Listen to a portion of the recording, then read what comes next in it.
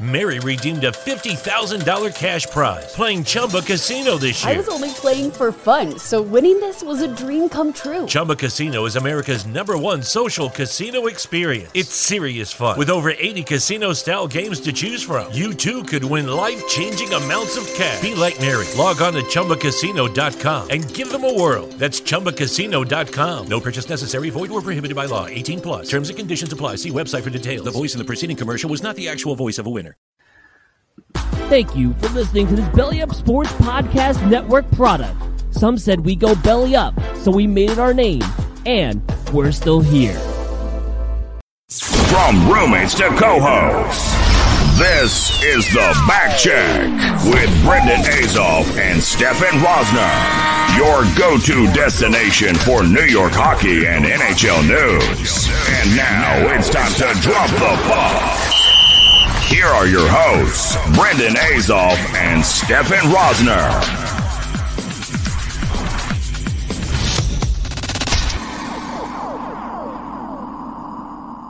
Heyo, welcome to episode 33 of the Backcheck. I'm Brendan with Stefan Rosner, as always, and we have a very special guest joining us from a pre-recorded interview. It's AJ Mleczko, Islanders analyst, NBCSN analyst, and more importantly, a former gold medalist with the U.S. Women's Olympic Hockey Team. She comes on to the show. She's going to talk about the Islanders, her Olympic experience, and how we can grow the game of women's hockey. So it was an awesome interview. Definitely stick around for that, about 30 minutes into the episode.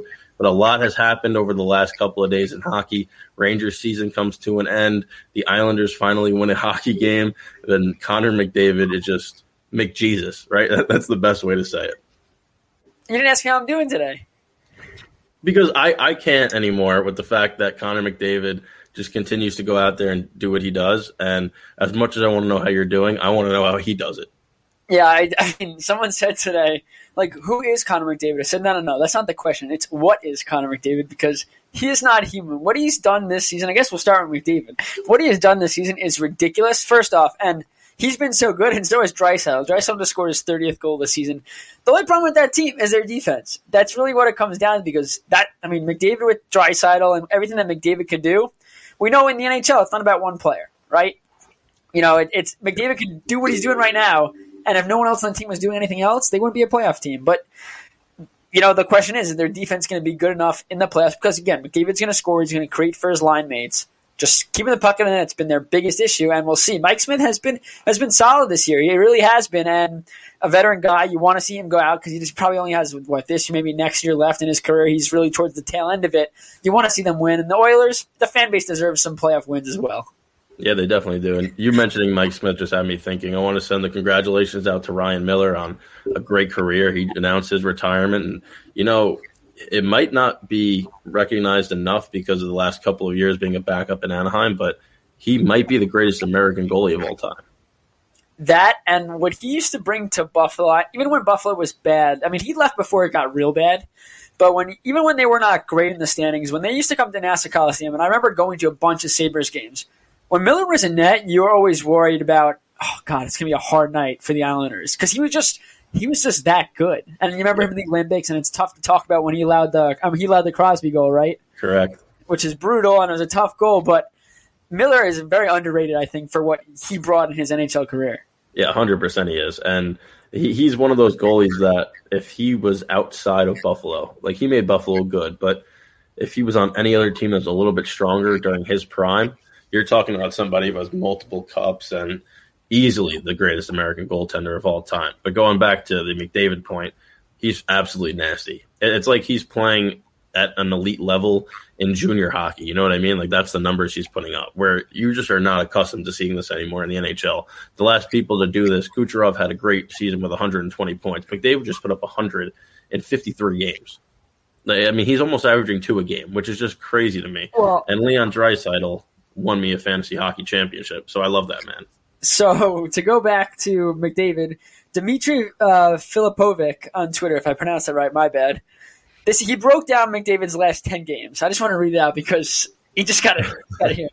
4 points, 3 points, 2 points, 4 points, 3 points, 0. What a tough night. 3 points, 4 points, 3 points, 3 points. He's playing on rookie mode. It's crazy. He's literally putting up like road to the show numbers for NHL 21. That's basically what he's doing, where you put that mode onto easy and you're like, okay, I'm just going to walk down the left side, cut to the middle, and shoot short side, and I'm going to get all these Genos and think I'm the best Chell player of all time. That's what McDavid does in professional hockey. And it's not like he's a pure goal scorer. He's really a playmaker. His vision is absurd. When you think about elite goal scorers, you think of snipers. He could do it all, which is why he's so hard to defend. Because, by the way, also, we've seen him, I think it was against Riley last year, when he stopped and then went speeded right past Riley and broke his ankles pretty much. Looked him off, yep. And it's not even it's the finishes. He loves to do that little backhand, forehand chip shot. You just watch the goals go in and go, how does he do it? How does he do it? Because, there's no debate that Gretzky's the greatest hockey player of all time. But I'm sorry, McDavid is the most skilled hockey player we have ever seen. Just speed, hands. We talk about McKinnon, where he's explosiveness with the puck, without. But McDavid is he's just another level. And it's crazy because we're watching now, right? And we're trying to appreciate his career. We really are. And the funny thing is, is he our age? We're talking, he's our age, which really sucks for us, not for him. But in 10, 20 years, when he's no longer playing, we're going to look back to the same people that looked back and watched Gretzky play. Because, we didn't watch Gretzky play. Maybe some of us saw the tail end. But really, it's about just you hear about it. And you talk about, he was that good and he was amazing. And we're living through McDavid, but we're not going to appreciate it yet and give it 20 years. And we go back and go, you should have seen McDavid play because – oh my God, we're going to feel like our parents talking about Gretzky and the crazy players that played in that age because it's just unreal, and we really are not going to appreciate it. We just aren't. Yeah, not until he's done. And I can't wait until a couple of years down the road where he gets bored of how good he is and he starts trying new stuff in games. Because you mentioned it. His signature move is he could blow by anybody, right? It doesn't matter. Nick Leddy is such a good skater, and I feel like Connor McDavid would just blow by him. Right? Oh, yeah. That's how talented he is skating-wise. But he comes down on the goalie, and every time he does the same thing. And they can't stop it because you got to respect the fact that he can go cross crease. And eventually he's going to go, all right, let's try something new. And once he starts doing that, oh, my God, it's going to be just crazy to watch what he does because it's going to work. He's just that good. Wait till it brings in the Austin Matthews semi-toe drag, and then he starts – I feel bad for him because I wish he had a better team. He's with the better team because, again, now he's signed there. He's probably never leaving. And then again, Gretzky was with the Oilers, and no one thought he was ever going to leave. And he left with the Kings. But that was a crazy time. We learned about that in our class, Brendan, how crazy money-wise and everything like that. But the fans in Edmonton, even if they lose, it's just must-watch hockey when he's on the rink. And the thing about it, too, is, a lot of hockey players are very humble. You don't ever hear hockey players brag. The only person I've ever seen brag was Tom Wilson the other day when he did that in the box with the flexing, because you never see that. But they showed yesterday his stats over the last couple of times, the amount of assists, and he's just getting back on the ice like a regular shift. It's crazy because when you're that good, you feel like you would talk about it from time. He never says a word about his skill, and again, he's a captain. He's about the team winning, and he doesn't care. Honestly, at the end of the day, he does not care if he has 0 points in a game. If his team finds a way to win, great, but the real thing is if he doesn't have points, they're not winning a hockey game, and he just carries the team on his back. The crazy thing is that I think you can count the times on one hand where he doesn't have points. Yeah, last 10 games, he has one game where he doesn't have points, and I think every other game was 2 points and stuff like that. It's unreal. It's ridiculous what he's doing. And the fact that there was no training camp, I know that some people go, he's playing in the North Division. He had COVID. Yeah. Playing in a North Division where, sure, the defense might not be the same, but you play the same team so many times, eventually they pick up on your tendencies and you still can't stop them. And the fact that Austin Matthews in that same division putting up 40 goals in 50 games and it's just not getting talked about because of how good McDavid is just shows how special he really is. Yeah, so he's on pace. I'm trying to do 5 million points. Yeah, it's about 5 million. I didn't carry the one, but yeah, it's about 5 million. It's absurd. And like I said, it's going to take time for us to really look back and realize just how good. Hopefully he wins a cup. I really don't care if it's in Edmonton just because that franchise is what it is. I don't care where he goes as long as he wins ones. Because if his career goes by and he doesn't win a cup, that'll be the ultimate best player to never win. I mean, we talk about players like Lundqvist. I mean, it's not even going to be a question. And if he doesn't win and he looks back, all these amazing plays aren't for nothing per se, but at the same time, it's like when we talk about Mike Trout in baseball not playing in the playoffs. It's a travesty.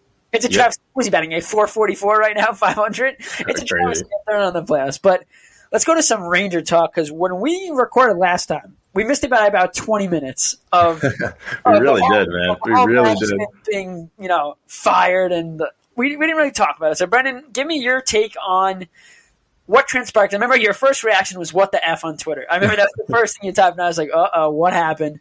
What is your take on this, and what is your take on Drury now stepping in, because he seems like he is more than capable of handling this job effectively.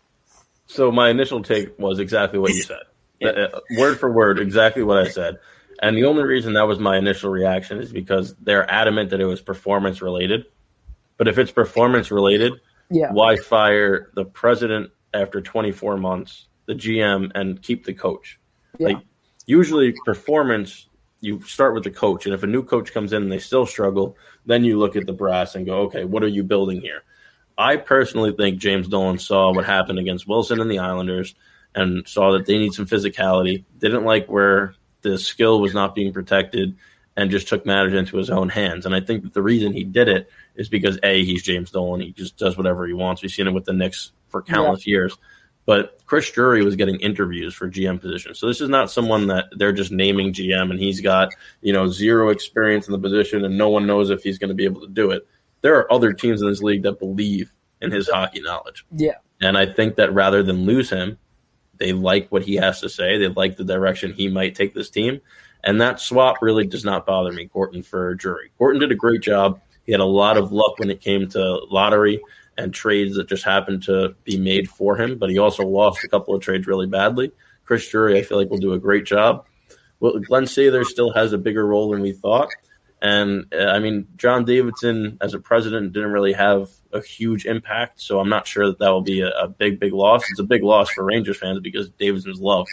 But we'll see what Drury can do. It's not a terrible move, and it doesn't affect the on-ice product unless he starts to make some outrageous decisions. But right now, it's okay. We'll see what happens at the draft, the offseason when it comes to expansion, and what they do to bolster up that fourth line, get some physicality, and potentially add some more top-notch skill guys as well.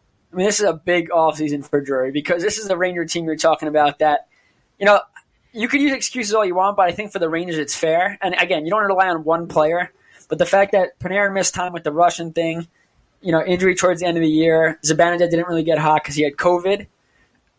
I'm okay with accepting those excuses because you're talking about two of your best players not being in the lineup on a young team that really needed leadership. And those guys not being in the lineup sucked. It hurt a lot. And do you think Quinn is around when hockey begins next season? This is the biggest question. Yeah. It really is, because Drury was he was a proponent of Quinn's when they first hired him. He liked him. And I think that when you look at Drury, he's been the Hartford GM, so he's been focused more on development. Now that he's getting that bump, he knows that it's playoffs or bust next year, and they have to get to that next level to win a cup. So I'm not sure if he is. And, you look at the other names. Tortorella just got let go. Yeah, do they have a reunion with him? I'm not sure if I'm a fan of that. Babcock's name has been thrown out there. Definitely not a fan of that.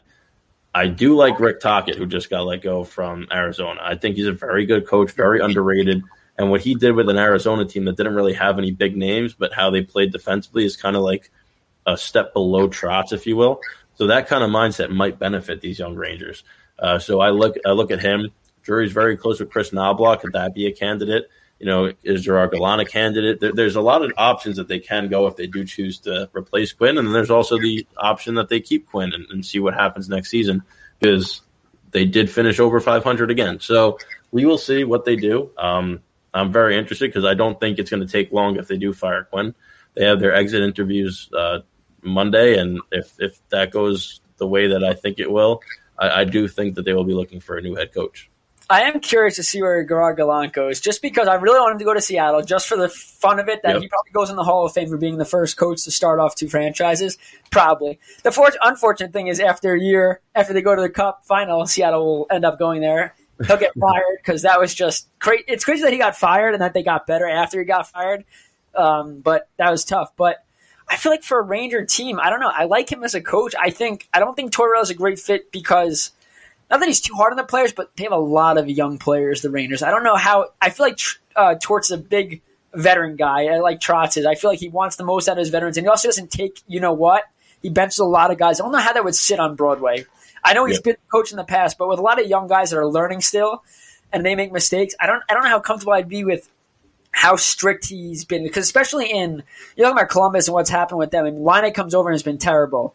But Laine also got scratched a couple of times there, and I feel like it doesn't sit well. A new player is coming over. He's trying to get acclimated. He's struggling. I don't think – I get it. I get watching the replays. Maybe he didn't try in that shift or not, but at the same time, I feel you got to let your players play, especially when a guy like the Columbus is trying to make a playoff spot, and Laine is a talented individual. We know how good he is at scoring goals, and he needs to score goals. And he makes a mistake. I get that, at holding people accountable, but maybe talk to him after the game. One mistake in a game doesn't define a player, I don't think. If that was the case, McDavid did something stupid and you take him out for the rest of the game, and you're hurting your team. I know you're making a statement, but it's like the Islanders' Matt Barzal. There's been time this year that he's been benched, but never for – in the first period made a mistake and he's gone for the year. He knows, Trotz knows, and Barzal knows. When Barzal makes a mistake, Trotz is going to talk to him. He might sit a few shifts. But at the end of the day, you're hurting your team as a whole when he's not on the rink. So I get the wanting to bench, but I just think the Rangers are such a young team that I don't know how that meshes. But I do like the Coyotes coach as well. I mean, what he did defensively is what the Rangers really got to do. Yep, and for them to be effective is they don't have to score. I mean, they have the power to score 5 or 6 goals a game, but they don't have to. And that's a luxury because the Islanders aren't going to score 5 or 6 goals a game. They have to rely on defense. If they score 2 to 3 and they win a hockey game, great. For the Rangers, they could score 3 or 4. This whole season has been about keeping the puck out of their net in big moments and breakdowns late in games or not winning those close games. That's what the Rangers have to focus on. So I think if they get a coach that focuses a lot more on defense, because the offense is going to be there regardless if you have an offensive coach or not. The problem is just protecting that lead. And if the Rangers could learn how to protect their lead, they're finishing the top of the division. I mean, their offense is that good. They become an elite hockey team like the Vegas. They remind me of Vegas if they get their defense in order.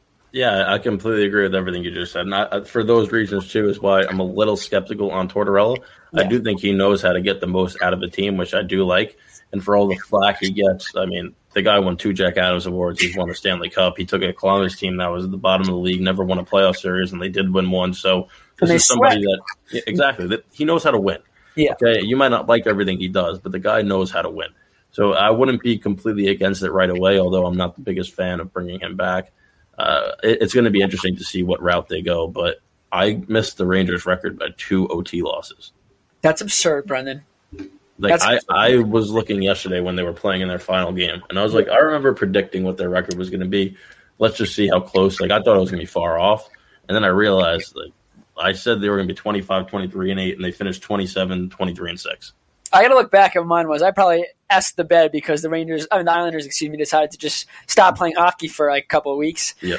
But it'd be very interesting to see if Tortorella goes to Buffalo because you just made a point there and you said he's a coach that knows how to get a team to win.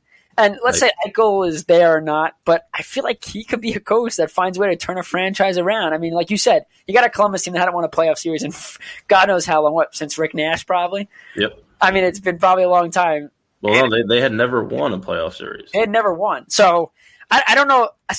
But he'd be good in Buffalo. I don't know if he wants to do that at this point in his career and just go waste time in Buffalo. I mean, if no one else is going to sign him, why not? It's true. I personally think that Jeff Gordon or John Davidson might find their way there as well. Oh, I said they should go as a package. You also have Lane Lambert, the coach of the Islanders, assistant coach. He's been getting calls, and he's a very good coach as well. I don't want the Islanders to lose him just because their coaching staff has been so good. But at the end of the day, I mean, he's deserved the opportunity to be a head coach somewhere, so he should get that opportunity. But I guess we'll transfer over to the Islanders, who have a big game against the Bruins tomorrow night. Tonight when we release this. But if they win that game, they're in third unless Boston finds a way to beat Washington. At the end of the day, the Islanders didn't do what they had to do at the end of the year to get home ice advantage. And the reason I'll say how important that is because they beat the Devils on the last regular season home game ever at the Coliseum. I'll put ever in quotations because you never know if they come back for one game here or there. It could happen. Their point percentage at home, first off, their record at home this year, 21-4-3. Now, that is a little worse than it should be because the Islanders learned how to play hockey like they had played all year. They don't drop the last couple of games they dropped at home. That's an .857 point percentage at home and a .750 win percentage. If any team needed home ice advantage, we talked about it, it's the Islanders, and they really essed the bet on that because they could have put themselves in a spot. If they just played Islanders hockey, they are in a top 2 spot. But instead, they fell off a little bit. They lost their way. Hopefully, Saturday's win over the Devils, a big 5-1 win, is a big win for them and gets them going. Palmieri scored for the second time as an Islander. Eberle was 13 games with 1 goal. He scores. Brock Nelson had 2, which is great because streaky player right there. Komarov looked great in the first line. Barzal scored. Eberle scored. I mean, that was an Islander hockey game. And yes, you could say all you want. It's against the Devils, which is true. Devils weren't good. Blackwood wasn't great. Blackwood got hurt on Palmieri's goal, which Oliver Walsham pass. He flipped it up in the air, lands right on Palmieri's stick. Palmieri makes a quick move, runs into Blackwood after the goal goes in. Blackwood's, moving his hip. He probably had a hip flexor issue. Somehow Lindy Ruff didn't pull him. That's because Lindy Ruff's old and he probably couldn't even see what was happening. But at the end of the day, it doesn't matter who the opponent was. It was the fact that it's a confidence. And people on Twitter, it's crazy. How can they get confidence from playing the Sabres and the Devils? It doesn't matter. They should beat those teams. Yeah, but it's called personal confidence. Palmieri hadn't scored a goal. He now scores a goal with a game before the playoffs, which you need him to get hot if the Islanders are going to go anywhere, against a former team when he knew he wasn't playing well. That's a confidence booster. Leo Komarov making 2 defensive plays to get the puck up that leads to an Eberle goal and a Barzal goal. That's a confidence booster that you fit on. Komarov knows he's not a first-line player, but when he gets assists on goals like that, in the back of his head he goes, I can do this. I can help this team win. I mean, it's all confidence. Brock Nelson finally scoring. Eberle. It's all personal confidence that makes the whole team confident. The defense was great. Sorokin was great. I mean, I just don't get the argument about, it's the opponent doesn't matter. Take away the opponent. It's winning hockey games. Last year, the Islanders went 0-3-4, or 0-4-3 going into the playoffs. I forgot. It was a dark time. This season, the biggest losing streak they could have going into the playoffs is a 1-game losing streak. That's it. That is big. And if they can play a good game, I don't care if they win or lose against the Bruins. I guarantee the Bruins are resting players. It depends on how much importance you put on who they face in the first round. Because at the end of the day, it doesn't matter who you face in the first round because if you beat them, you're going to have to play another team anyway. That's very good. So it doesn't matter. But if they really want to go for that third spot, the Islanders do, and so do the Bruins, the starters are going to be in. And if the starters are in and the Islanders play a good game and lose, it's okay. As long as the Islanders play their game, I don't care. The problem is when they come out with no energy and look like crap, that the last game before the playoffs, you do not want to go in. You want to go in feeling good. Again, it doesn't matter if they win or lose. But if they go in playing their way and they're proud of the way they played, and the Bruins weren't a better team when they faced them early in the year, Islanders were crushing them. And then after they get hauled, the Islanders, they lose 2 games against them. The Islanders didn't look good, but the Bruins really brought it to them. And this Bruins team has been red hot. So it's a good team to play going into the playoffs. It really shows, okay, how good are the Bruins? Because we know they're going to be good again, and Tuukka Rask has been on fire since he's returned. But also, how the Islanders match up against a Bruins team that's geared for the playoffs? Now, if they rest players, it still doesn't mean you come out with no energy. You got to come out flying, come out hard, because you got to make a statement here. You go into the playoffs on just on a good note, and that's the biggest thing. Trotz said, I want to keep everybody healthy. Clutterbuck didn't play Saturday. He was only regular in the offensive lineup, didn't play. So you hope you just to see a good game to go out of the playoffs are probably going to start Saturday or Sunday. And I'm going up to Buffalo Wednesday, Brendan, for my brother's graduation that weekend. And I already told him, I said, if the Islanders play on Saturday, I'm missing your graduation. I'm sorry. If it's a day game, I'm not going. He said I completely understand and wouldn't expect anything else because I could so see it being a day game on a Saturday. They want to get those games in. If it's a night game, I probably won't remember it happening because we'll be out celebrating, but I'm finding a way to watch it. And if it's Sunday when I'm driving back, I'm going to hate myself because I'm not the one driving, but, Wi-Fi is spotty on your way home of an 8-hour trek. The last thing I want to do is miss an Islander game, but, we'll see what happens with that. Yeah, I mean, going back to your point on the home ice advantage, right? We talked about that a couple of times already about how important it was for them to get it, and the main reason I've always said it was important, not because of how good they are, obviously that's a good thing, but the other 3 teams that they're going to be playing are all dominant at home as well. So if there's a scrappy road team where they're proving that they could win on the road, it's one thing, but the Islanders haven't necessarily proven that this year, and now you're going to go against a Boston team who's very good at home, Pittsburgh who's equally as dominant at home, and the Capitals who are very good at home. So there's no easy road game in this playoff. There never really is, but there are some teams who tend to be better road teams, and this year you're seeing 4 teams who are all better on their home ice. So it's going to be a very uphill battle regardless of who they play, especially if they play Pittsburgh. Pittsburgh has that chip on their shoulder from last year, and that's a team I just don't want to face if I'm the Islanders. So this last game, I should say, against Boston, where they could jump into that 3 seed and wind up playing the Caps, it's really big. It's a lot bigger than people think. Give me the Caps. I would love to face the Caps. I mean, they're injured right now? Not only they're injured, because, again, I want to beat them outright, but at the same time, the Islanders showed last year, and I know the Caps didn't play well, But the Islanders showed that the Caps are a team that had bullied the Islanders in the playoffs. They've won playoff series against them. The Capitals are an elite team. Obviously, Trott's coming over. But that's a team when you look at it and you beat them and you feel good about yourself. Not saying the Islanders beating Florida last year did not a feel-good story, beating the Flyers. They're feel-good stories. But the Capitals are one of those teams where, you've always thought about the Capitals franchise and dominancy, Ovechkin, those names that stick out, just a very elite hockey club. And for the Islanders that are always going to be underdogs, even if they finish first in the division or fourth, doesn't matter. They're always going to be underdogs because of their offense. They go in there and shut down the Capitals forwards like they did last year. They only allowed 3 forwards in a 6-game series or a 5-game series, whatever it was, to score goals. Incredible. And I think the Islanders are going to be outmatched offensively, whatever team they play. It's a fact. But their defense, when they're on, they outmatch every team defensively in this division. So all the Islanders have to do is take advantage of a couple mistakes, and they can win these games. The problem is, if you don't score a goal, you're not going to win any hockey game. And if you're going to score 1-goal game, you're probably not going to win either. But if the Islanders get a lead, which we've seen this year, when the Islanders get a lead, how dominant they are, they can take down any single team in the NHL. I really do believe that. I'm not saying that as a bias thing at all, just because when their defense is on, they are so hard to play against. Yeah. And when they have a lead, it gets even better. So the fact that we'll see how the playoffs go, it's going to be grueling 7-game series, I think, for every round, just because I don't see any other team that's that much better than everybody else. Everyone's in the same boat, especially in this division. When you get out of the division, things are different. With anyone that plays team in Toronto in the North should have the upper hand, just because it's been a walk in the park for a lot of those teams up there. But the Islanders' defense is very underrated. The players we've talked about are very underrated. And I just think with how good Varlamov's been, because he's going to be the clear-cut starter in the playoffs, I don't think there's any question about that. How good he's been, how good the defense has been. And if players that are streaky, like Palmieri, like an Eberle, like a Nelson, start to heat up, it's going to be a tough matchup. I'm not going to say they're going to win every series and they're going to go as far as they did last year. It's a different season, no Lee. But the Islanders are not going to make it easy on anyone.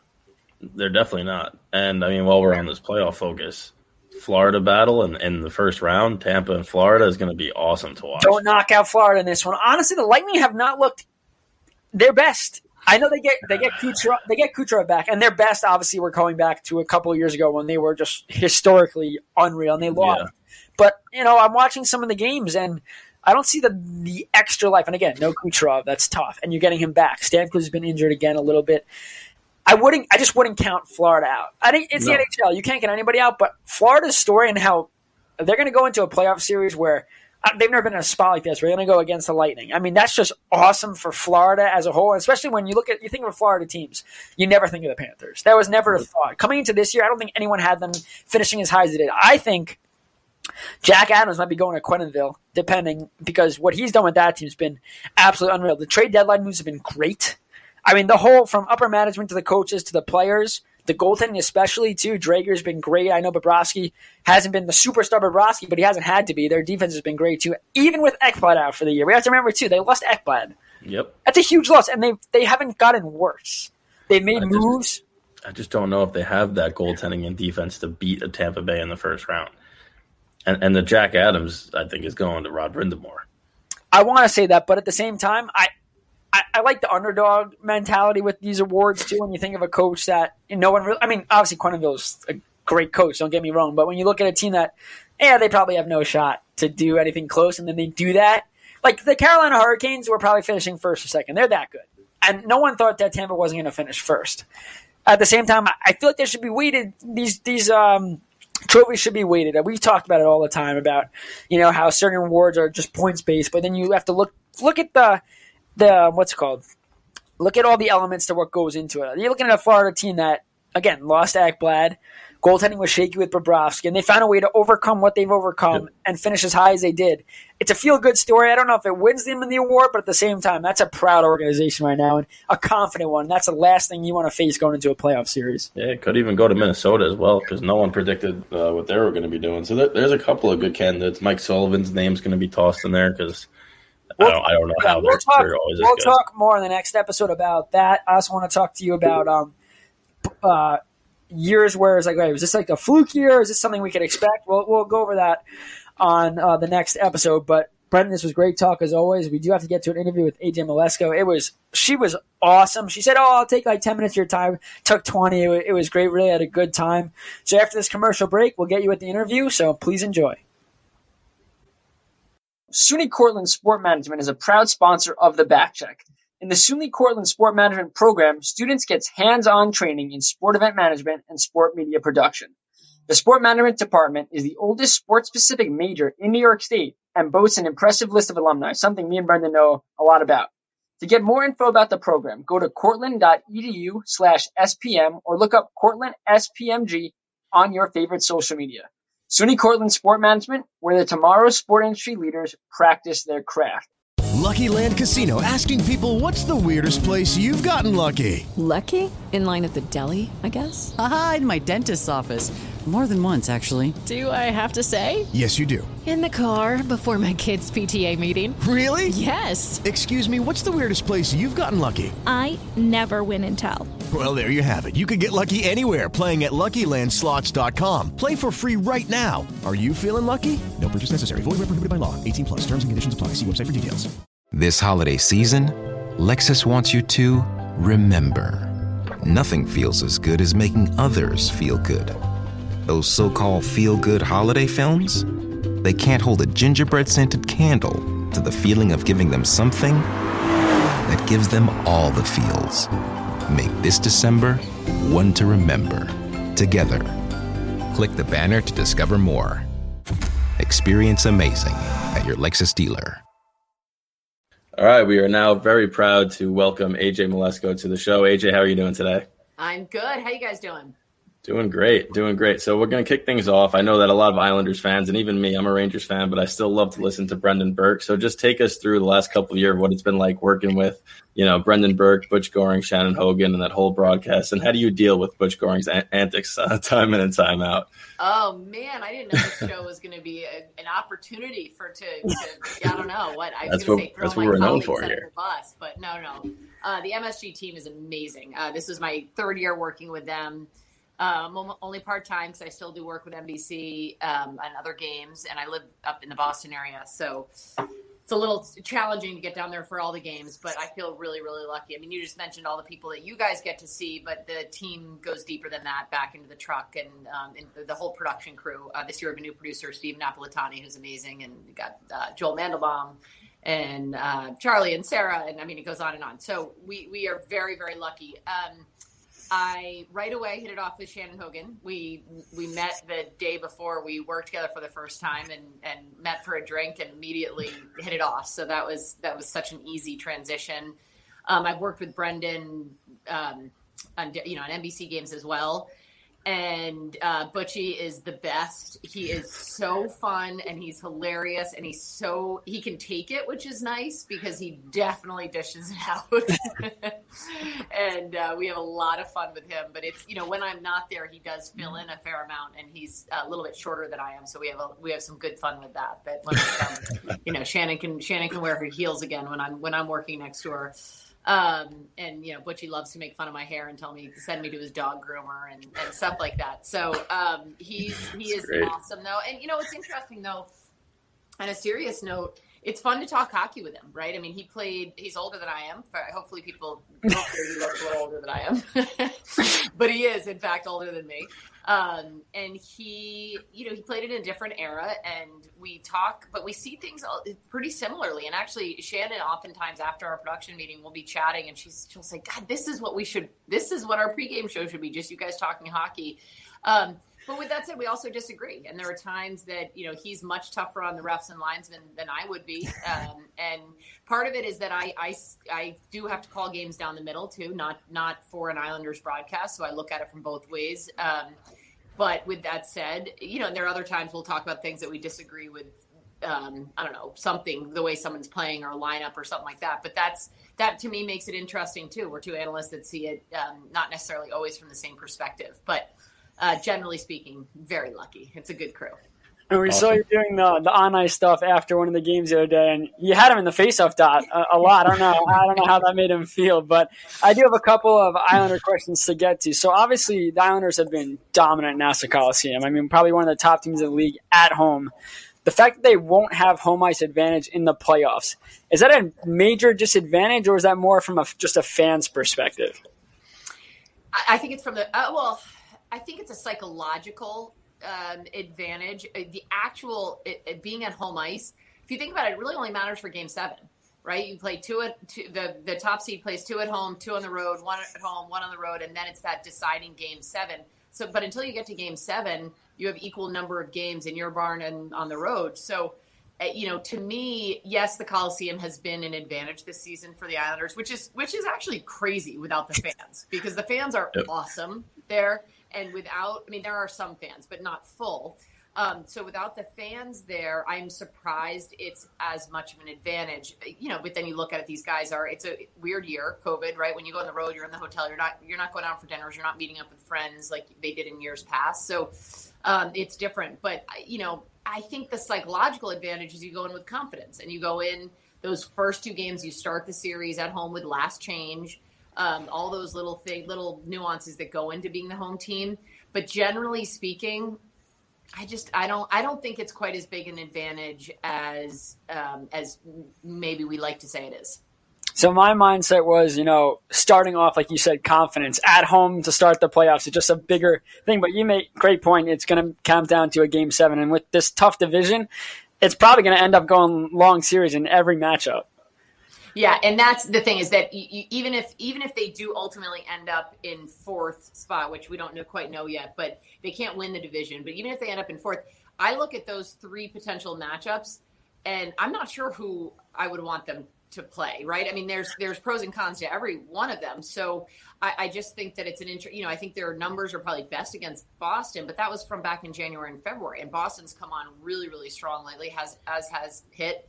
But yet Washington always presents crazy challenges, and they're in the news now for other reasons. But I do think that it is nice to start off a series with that and to go into a series as the top seed. There's no doubt there's an advantage to that psychologically. These guys are all professionals; they can manage the psychological ups and downs that come with that.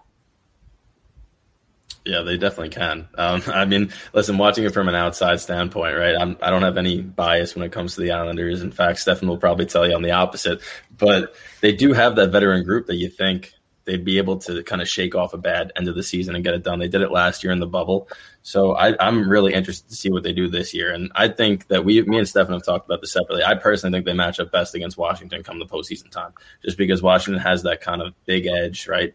Tom Wilson, we've seen in New York the last couple of days, but the Islanders aren't shying away from that. And I think that might do them wonders. Do you think that Washington is the team that they might want to face while they're kind of dropping down to that 4 seed? It's hard only because without Anders Lee, he's the presence that he brings on that physical game that you're talking about. That's a big one. And the other one is the 4th line. Now they arguably will be intact. They, to me, have had a pedestrian year, and they haven't had a bad year, but they haven't been as dominant as they have been in years past. I think you look back at what they've accomplished over the last couple of years, and it's crazy to think that they're a 4th line. So, you look at the size that, if the matchup would be, whoever it would be against Ovechkin or Tom Wilson or whoever it may be, if you're missing Anders Lee, that's a tough one to me. But I agree with you in the sense that it's a really known enemy, right? Whereas Pittsburgh, they haven't seen a lot since February. They saw him 6 times, I think, in the month of February. Maybe check my math, but it was something like that. Boston, they saw a bunch at the beginning. I think the Islanders were the only team for a while that had beaten Boston for a stretch. Yes. So, but Pittsburgh had their number throughout. I think for a while, Pittsburgh was the only one that had beaten them at the Coliseum. So, there's pros and cons to all of them, but you look at all the core of all 4 teams, and they're all veteran, and I don't want to use the word aging, but that's sort of where you go. You look at these teams, and some of them the door seems to be closing, but you can also look at it as experience. You never want to write off a team that has the grade 8 on it. You never want to write off a team that has 87 on it, right? And then you look down the line at Boston, and with the addition of Taylor Hall, he's been phenomenal for them since coming over. So you got that perfection line. Pasta's been a little under what's expected of him, but you can't count somebody like him or Marchand out in a playoff run. So I'm dancing around your question a little bit because I think that there's Washington may be the best matchup for them, but I think regardless, they've got to go out and play Islander hockey. I mean, that's at the end of the day. They just got to play their game no matter who they play against. And you just nailed it with your Islander hockey. I mean, when you look at all the teams, Islanders have the best defense, and defense wins championship. And if they could play their game, they could go out and beat any one of these teams because the offense they don't really match up well against. Their offense has struggled.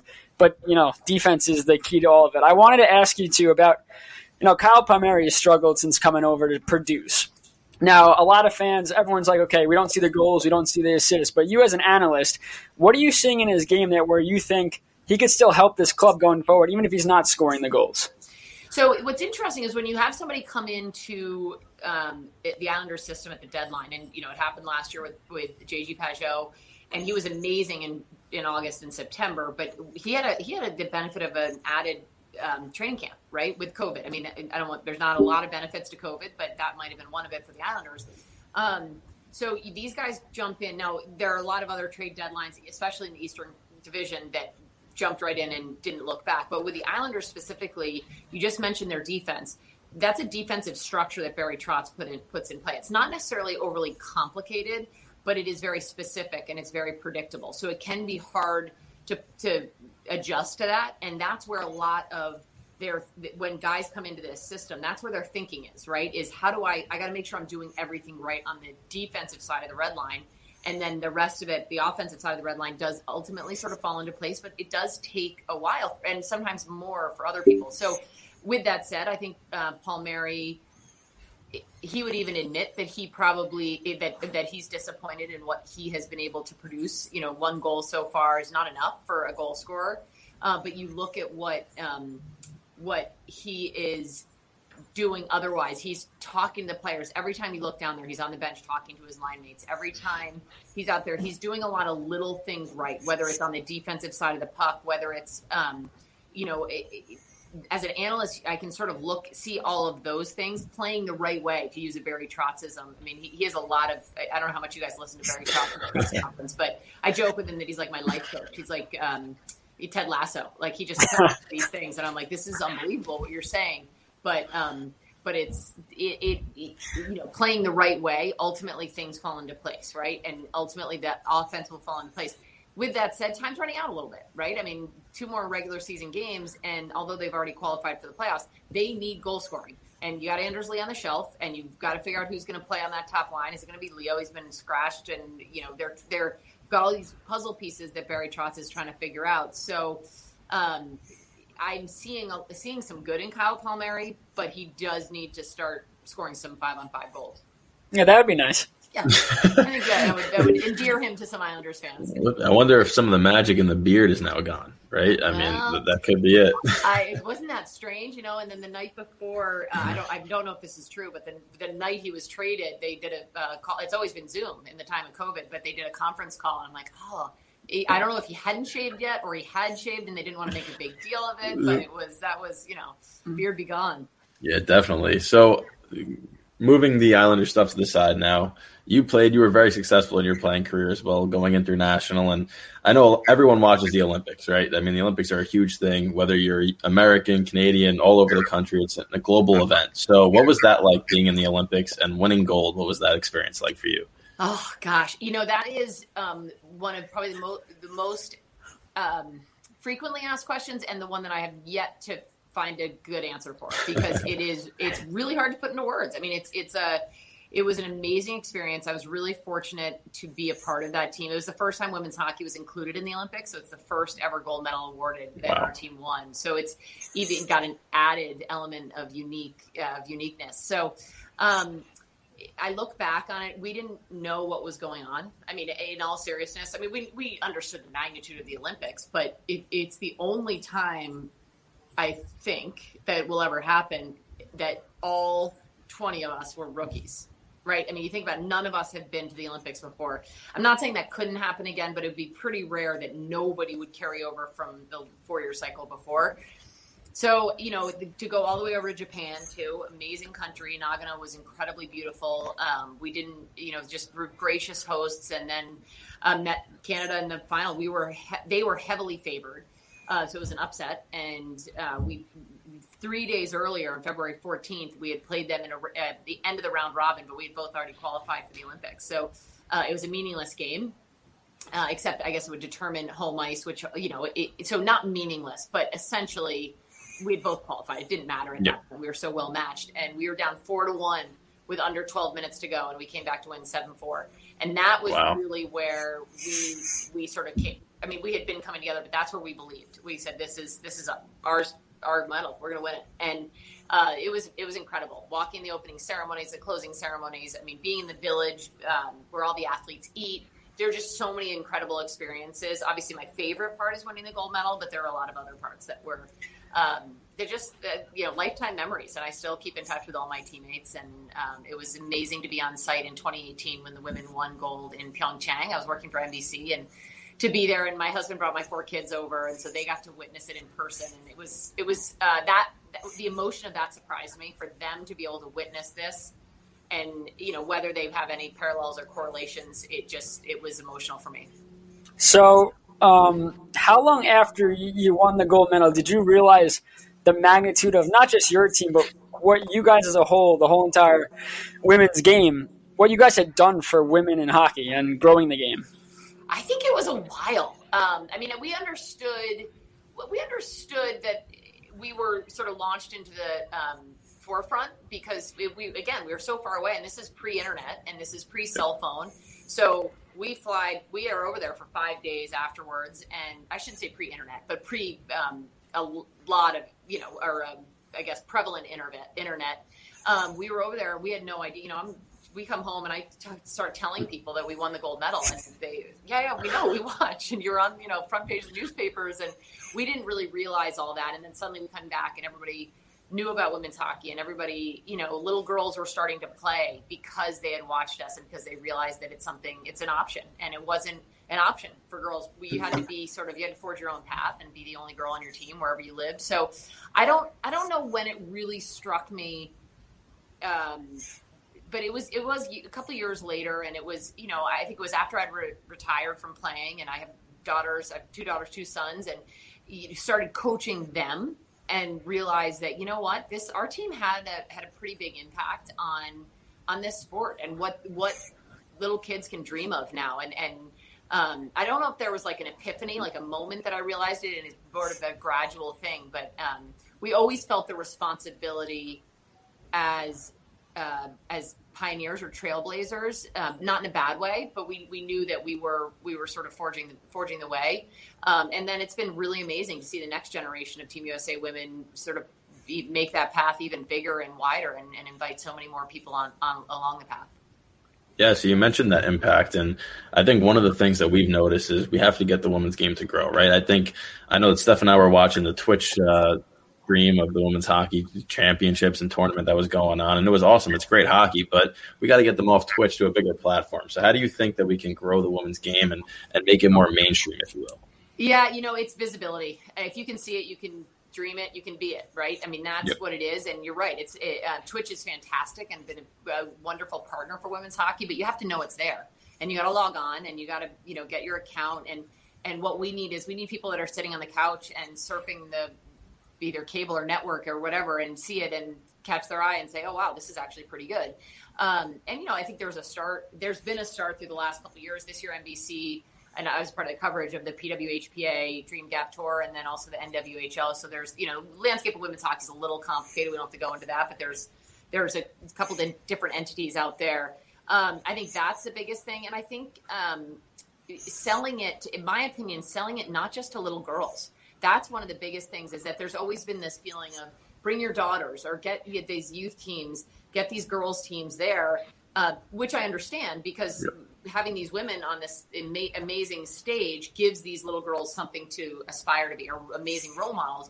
But on the flip side of it, if you invite your sons and little boys, then they see what a great game it is, and then they grow up to be men that will want to go watch a women's hockey game on a Friday night with their pals and drink beers and hang out. And that, to me, is one of the biggest differences when it's sold as the amazing spectator sport that it is, and it can be, not just as a women's game. That, to me, is going to make the difference. Yeah, it's got to be sold as hockey, not just women's hockey. I'm interested to see what happens when fans can go into the arenas finally. I know, like, they had this whole Isabel Cup and there was no fans allowed there, but who knows? I know that there was actually, growing up, I lived in Brooklyn growing up, and there was a team, the New York Aviators, that they had a women's hockey team play in that arena. So I went a couple of times, and you're right on the action. It's awesome.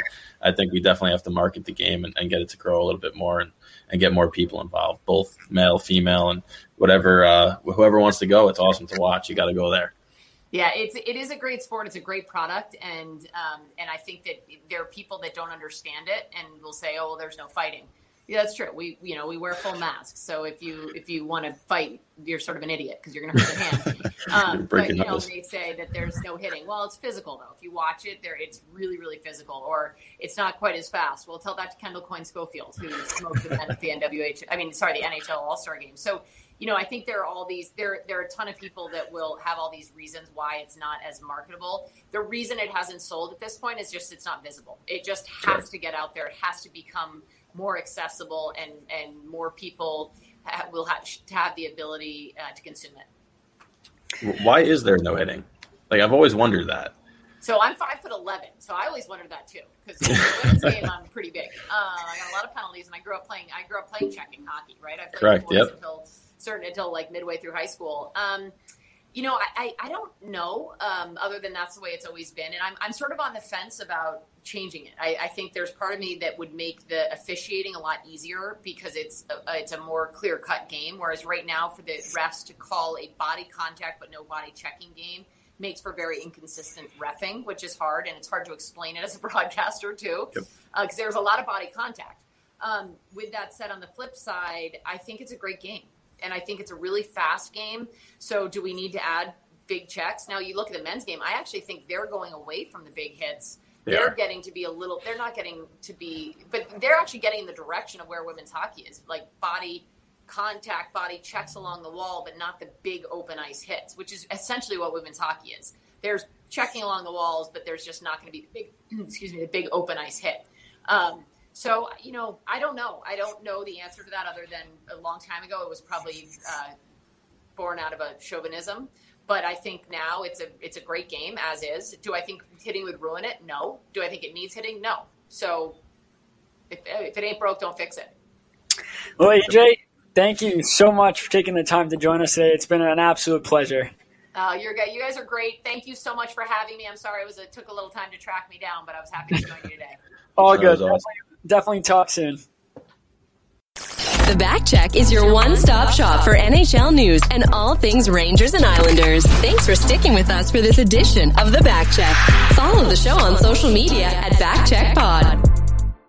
Mary redeemed a $50,000 cash prize playing Chumba Casino this year. I was only playing for fun, so winning this was a dream come true. Chumba Casino is America's #1 social casino experience. It's serious fun. With over 80 casino-style games to choose from, you too could win life-changing amounts of cash. Be like Mary. Log on to ChumbaCasino.com and give them a whirl. That's ChumbaCasino.com. No purchase necessary. Void where prohibited by law. 18+. Terms and conditions apply. See website for details. The voice in the preceding commercial was not the actual voice of a winner.